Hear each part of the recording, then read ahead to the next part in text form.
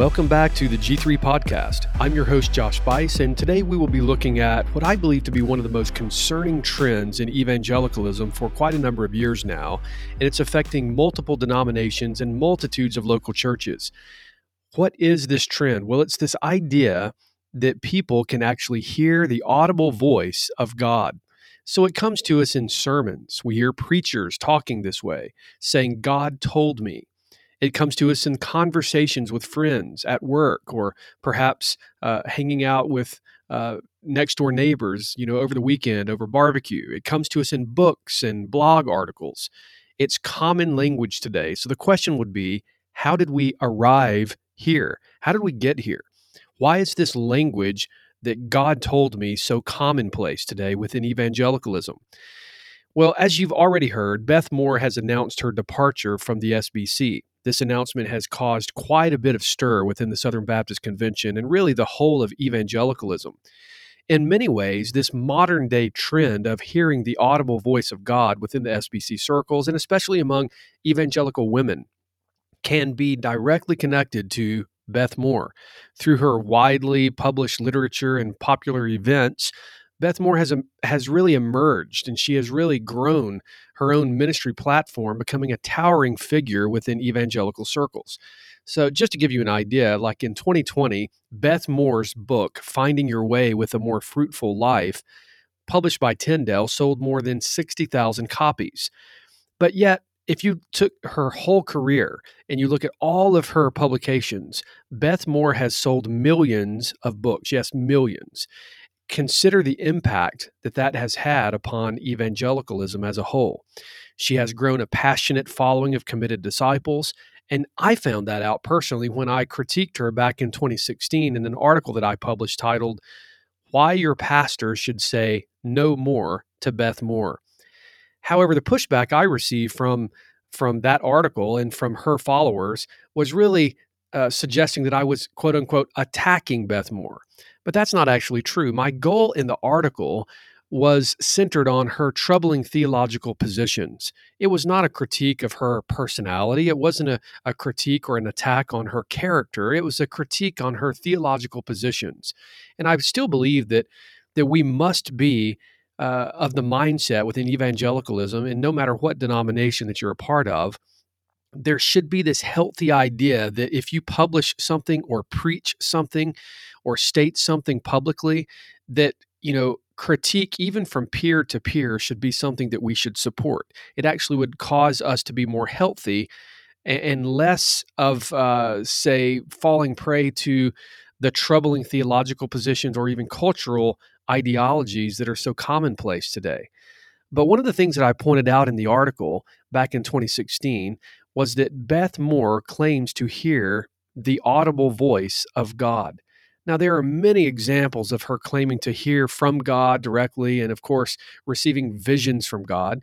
So rather than me just simply quoting her, I thought it would be good if I just played a couple of clips from two different events where she was telling stories and speaking and talking about hearing from God and also receiving visions from God. So here she is talking about hearing the actual voice of God. What God began to say to me about 5 years ago, and I'm telling you, it sent me on such a trek with Him that my head is still whirling over it. He began to say to me, "I'm going to tell you something right now, Beth. And boy, you write this one down, and you say it as often as I give you utterance to say it. My bride is paralyzed by unbelief. My bride is paralyzed by unbelief." And here's another clip of her speaking where she talks extensively about God giving her this vision of the church as Jesus Himself sees the church in a specific dimension, whatever that means. But nevertheless, it's what she talks about vividly of receiving this complex vision on her back porch. Listen to what Beth Moore says. To beg to differ with people that are 10 times smarter than I am. But I want to say to you, I see something different than that. I see God doing something huge in the body of Christ. I do not know why I have had the privilege to get to travel around, see one church after another, one group of believers after another, interdenominationally, all over this country, but I have gotten to see something that I think is huge. And I'll also suggest to you, I am not the only one. And tonight I'm going to do my absolute best to illustrate to you something that God showed me sitting out on that back porch. He put a picture. I've explained to you before, I'm a very visual person. So he speaks to me very often and putting a picture in my head. And it was as if I was raised up looking down on a community as I saw the church in that particular dimension, certainly not all dimensions, not even many, but in what we will discuss tonight, the church as Jesus sees it in a particular dimension. So now, why is this so troubling, and why is the church falling prey to this idea of God told me language? Well, it should concern us for obvious reasons. If we claim that God is communicating to a certain modern day prophet or prophetess, we must at that point come to embrace the idea that the Word of God is at some level insufficient or incomplete. Not only is Beth Moore teaching this and spreading this idea that she regularly hears from God, but other people in mainline entertainment outlets who claim to be Christians are doing the very same thing. It's becoming a very popular trend today. So unless you've been under a rock for the last decade or so, you know the names of Chip and Joanna Gaines. They are the big hit stars of the show Fixer Upper and the founders of the Magnolia Market in Waco, Texas. In many ways, they've put Waco on the map, so to speak. And they're preparing to launch their new show, their new platform, if you will, on the Discovery Plus platform. And they recently sat down with Oprah for an interview. Now, it was during that interview that Oprah was impressed by this idea that Joanna Gaines can actually hear the voice of God. So Oprah asked Joanna to explain how she hears God's voice. And she inquired whether it was a voice in your head, is it a feeling, or is it prayer? And Joanna Gaines responded by stating, quote, all three of those things for sure, along with an overwhelming presence of peace. She went on to say this, quote, I will say that there have probably been 5 pivotal moments in my life where I can say that was God's voice. That was Him. And I felt the sense of peace, almost like that moment where you get chills and you know there's something else, end quote. Now, before I go any further, we have visited Waco, Texas as a family. We've enjoyed our time there. We've gone a couple of different times, in fact, on family trips. As we were traveling other places, we stopped in and visited the market. My wife has watched their show for years. I'm not seeking to demonize Chip and Joanna Gaines in the slightest degree. I think that they seem like really nice people who are doing really good things in their community, but we cannot give a free pass to anyone who is claiming to hear special direct revelation from God, regardless of who they are. It doesn't matter how popular they may be, no matter how nice they seem to be. If they are claiming to be a Christian and then claiming to hear the direct voice and direct revelation, the audible voice of God speaking to them, then we need to push back on it. We need to examine that according to the Word of God and according to the closed canon position, which is the position of historic Christianity. So even in an interview like this with Oprah, just a small little short snippet question that Oprah presses upon them to talk about how they engage with God or how they hear from God, how she answers this question, how Joanna Gaines answers this question is extremely important because it's going to have a massive impact upon multitudes of people. So there you have it. Beth Moore within the heart of evangelicalism, and Joanna Gaines, this very influential woman in Texas who is followed by multitudes of people, both of these women claiming to hear from God. So now let's examine this according to the historic Confession of Faith known as the 1689 London Baptist Confession of Faith. Chapter 1 of the Holy Scriptures, paragraph 1, states the following, quote, The Holy Scripture is the only sufficient, certain, and infallible rule of all saving knowledge, faith, and obedience.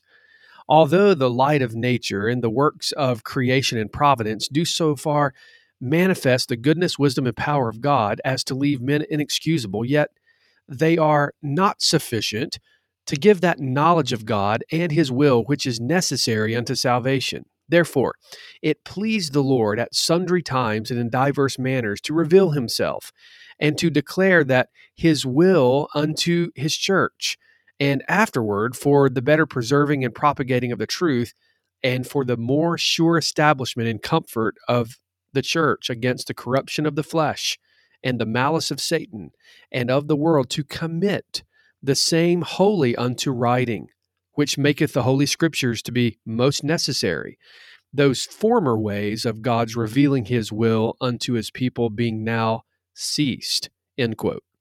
So there you have it. The Holy Scripture is the only sufficient, certain, and infallible rule of all saving knowledge, faith, and obedience. And the last statement, those former ways of God's revealing his will unto his people being now ceased, namely the idea of direct revelation from God to prophets who would then speak to multitudes of people. Historically, Reformed Christians have embraced the idea that God's word is sufficient and complete without any mixture of error, being infallible and capable of providing all necessary light and direction for God's will in both the common and daily affairs as well as the corporate gathering and worship of God. Today, that historic doctrine of the sufficiency of Scripture has been replaced by a modern day trend and this version of prophecy that is both concerning and damaging to local churches. Back in 2017, I penned an article on my blog that's now on the G3 network at g3men.org, where I address these issues of direct revelation from God. Now, the article is titled, "Please Stop Saying God Told Me." Now, you can go to g3men.org and search for that, or go to Google and search for that, and you'll find it. But although the God told me method of communicating makes for interesting, suspenseful, and entertaining stories, what people need most is to hear from God himself. That's what we really need.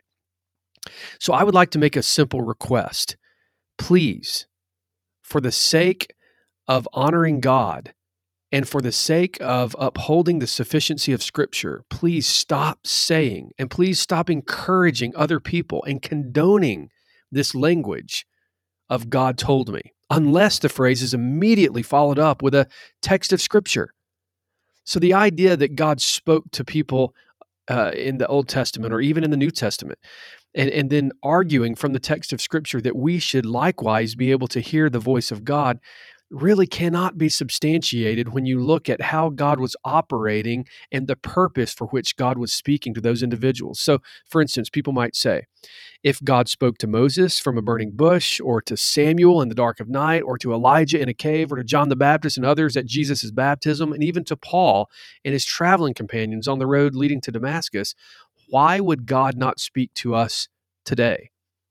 But really, what we really need to understand is that God is the speaking God, and he does speak to us today. He speaks to us through his authoritative and his sufficient word.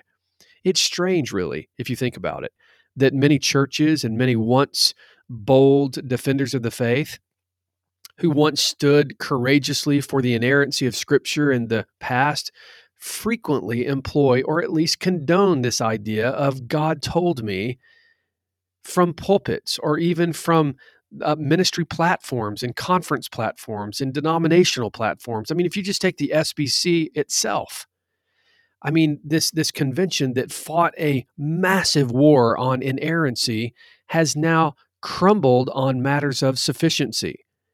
Now, we don't allow Mormons or Jehovah's Witnesses to play the God told me divine revelation card and get away with it. So why should we allow Baptists or Presbyterians or Methodists or mainstream evangelicals to have a free pass on this crucial issue? The fact is, we should not. The God told me language majors on our stories rather than God's story.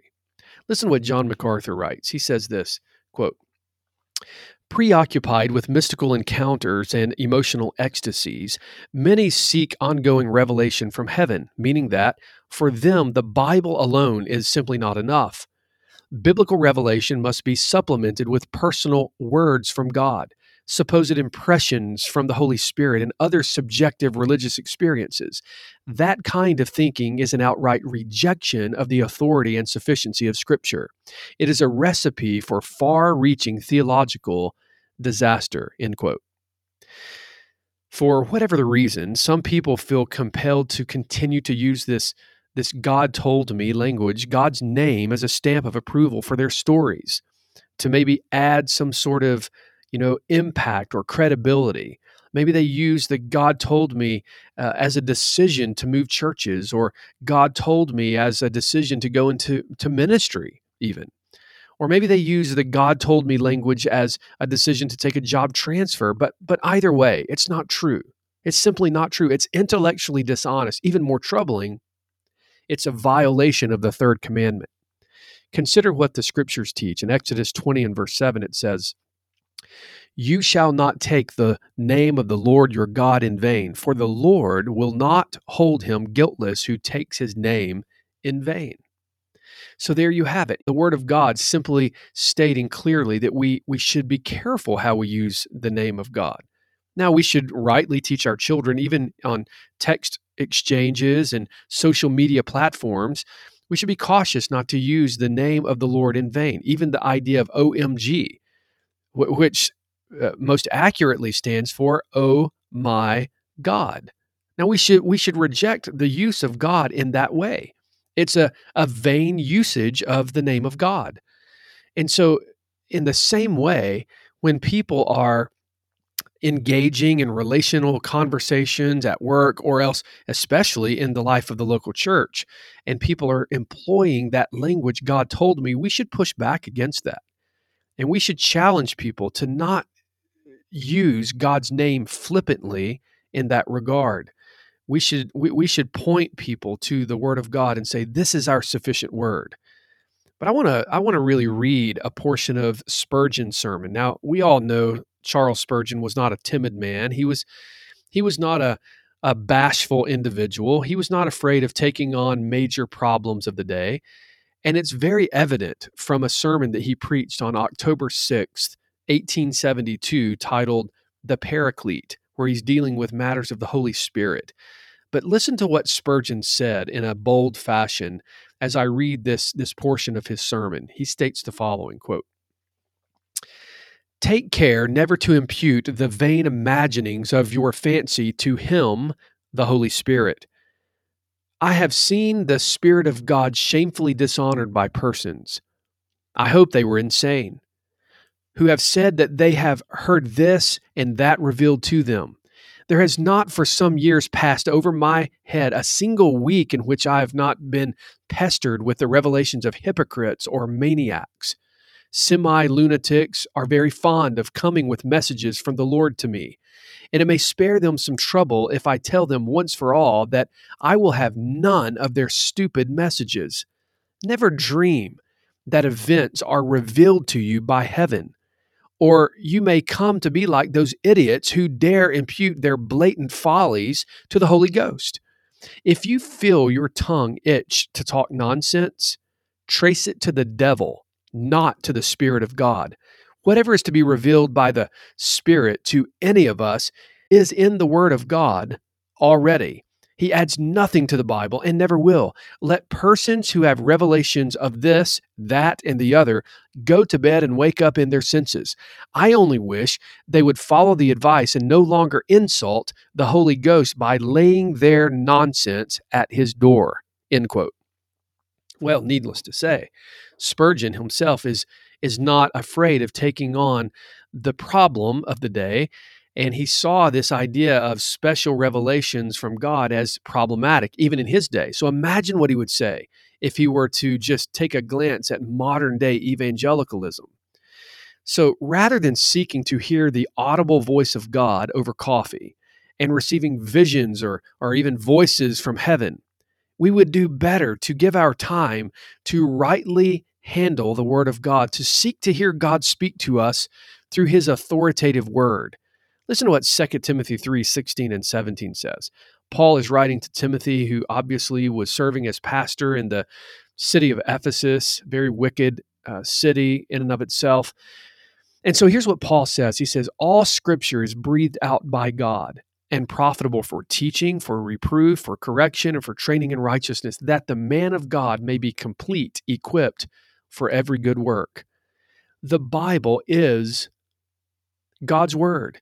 The Bible is sufficient. And I love what B.B. Warfield once said. He said, he who begins by seeking God within himself may end by confusing himself with God. It's a very important statement. Of course, Warfield is known for his defense of Scripture and his teaching on the sufficiency of God's Word. So it is through the Word of God that we hear God proclaim to us the reality of sin. It is from the Scriptures that we hear God declare good news that makes us wise into salvation, and God speaks clearly from His Word to correct us and to warn us of error. So as we continue to hear God speak through His Word, we grow. We grow spiritually. We grow in maturity and in holiness and sanctification in such a way that we are not held captive by these false ideologies that come to us in our day. Every wind of doctrine that blows along is not leading us to the right or to the left. And so it is that we must continue to strive to hear the voice of God, but not by clinging to extra biblical revelations. We need to hear the word of God coming from the very text of Scripture. Such words of extra biblical revelations are impotent sayings. They're powerless. And they're more closely really associated with mysticism than they are Christianity. So I would urge you, brothers and sisters in Christ, to think biblically and to be alarmed. When you hear people saying, God told me, if you hear someone saying, God told me, it should not be something that is normative for you. It should catch you by surprise. It should cause a red flag to go up. Now, unless they're quoting directly from the pages of Scripture, God did not speak to them over coffee or on their back porch. And we must not allow people to continue to use God's name in a way that empowers them to a platform of authority or manipulates us into doing whatever it is that they claim that God has communicated to them. So I want to urge you, brothers and sisters in Christ, be committed to the sufficient Word of God. And always remember, as John Calvin said, where the Bible speaks, God speaks. May God bless you. Well, thank you for joining us for this edition of the G3 Podcast. We want to point you to our website. That's g3men.org. There you will be able to find archives of this very podcast, as well as other important resources and articles that are published on a weekly basis. You will also find information related to our upcoming G3 National Conference that's going to be held September the 30th through October the 2nd in Atlanta. This year's theme is Biblical Christology, and you'll want to join us for this exciting conference. You'll be able to find out information about the speakers as well as hotel properties on our website. We look forward to seeing you with us this coming fall for the conference, but also as you make plans, you'll want to make sure that you arrive on Tuesday if possible. That way you can take part in the pre-conference on September 29th. And you'll want to find out more details about that. We're going to be releasing that information very soon. Follow us on Instagram and Twitter and Facebook. You'll see those announcements as they are released over the next few days. May God bless you. Have a wonderful week, and we'll see you next week on the G3 Podcast.